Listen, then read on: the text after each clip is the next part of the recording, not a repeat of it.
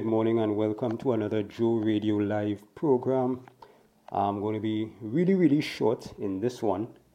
Title of this short message: Don't be a crowd pleaser, be a God pleaser.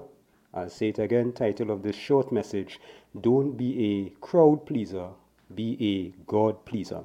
And just wanted to come on and encourage somebody, who probably you're just really trying to get people to like you, friends, co-workers, etc.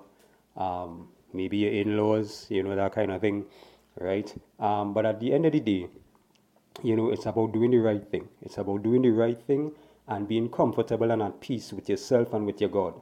All right? And so you do what is right. You do what you believe to be right. Seek God first, right? And let God direct you.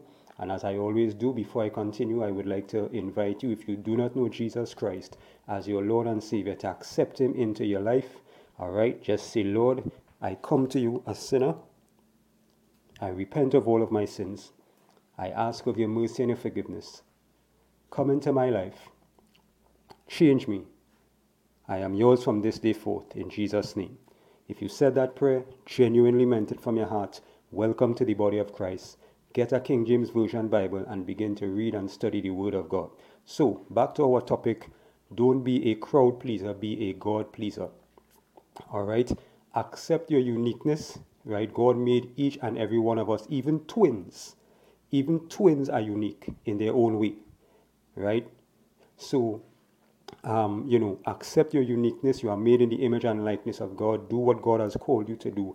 Don't try to please anyone but God, because at the end of the day and at the end of each and every one of our days, we all have to answer to God for ourselves, not for your wife, your family member, your co-worker, that kind of thing. We all have to answer for ourselves, for what we did in our lives, not what someone else did, but what we did.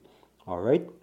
And so do as much as you can, as best as you can, to please the Creator. All right? And so hence the title of this message: don't be a crowd pleaser, be a God pleaser. I just wanted to encourage somebody. The effort that you might be putting into getting people to like you, take that effort and redirect it and put it into pleasing God. All right? So have a good day. Take care, people.